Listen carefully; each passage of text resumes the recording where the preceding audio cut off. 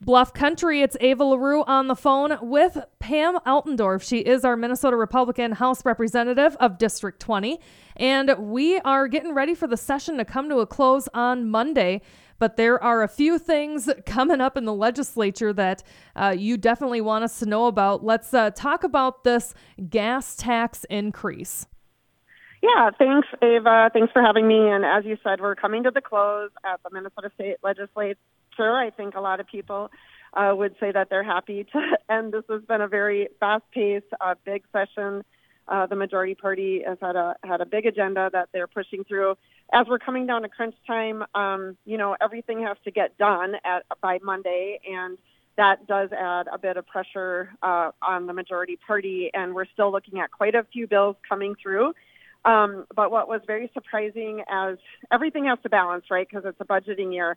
Well, obviously, with a $17.5 billion surplus that the Democrats were handed when they started the session, the governor indicated yesterday that he was looking at a gas tax increase. And the reason why that would only happen is because they need extra income, an extra tax, to basically be able to balance this budget that they're putting out. So not only did they have the $17.5 billion surplus that they came in with, they've increased spending. So our budget now has gone, the last budget was at $52 billion, and now this one is being set at $72 billion, if you can wrap your mind around that, Minnesota.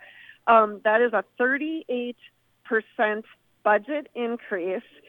And just very disappointing. I would think most Minnesotans, with our tax dollars, we want them to be spent responsibly. And instead of getting tax cuts or some of our, taxes back out of that surplus, what most Minnesotans are going to be looking at is increased taxes. And that gas tax increase, it does really hurt most families at the pump. Yeah, absolutely. And I think everybody is feeling that pressure at the pump. And then you also mentioned that a cash bonding bill is coming up. Yeah, that's one other thing that, we're just really not sure how this is all going to go down. But we started out the session. There's two ways that they can do bonding. One is where they're actually borrowing the money. And then, of course, the state is going to pay an interest on that bonding money.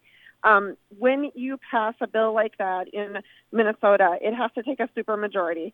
So to borrow money for bonding, the Democrats would have to work with the Republicans in that instance, and we would have to have a supermajority, meaning some of the Republicans would have to cross over and vote for that bonding bill. A cash bill only passes by the majority, so the Democrats could pass a cash bonding bill at any time. They could have all session.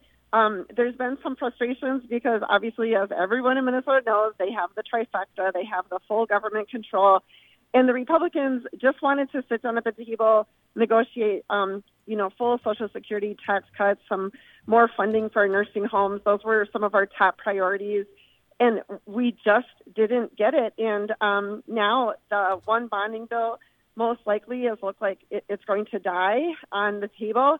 And the Democrats will go to just a cash bonding bill, and it's not great for Minnesota to see something that's just so partisan.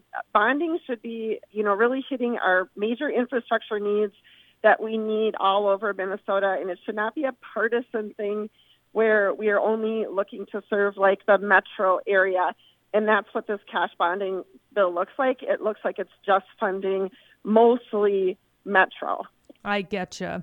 Well, hey, you said things are coming to a close on Monday, but these two things are really big, and I'm sure people have some questions and concerns. So if they want to reach out to you, Pam, how do they do that? Yeah, thanks, Ava. Please follow me on Twitter, Facebook. I have a YouTube channel. It's Pam Altendorf. And you can also go to the Minnesota State Legislature website. It's easy to find, and sign up to get my weekly newsletter. That is Minnesota Republican House Representative Pam Altendorf of District 20 joining us here on Bluff Country. And Pam will be checking in with you a few times as we move forward here throughout the rest of the year. Thanks so much. Thanks, Ava.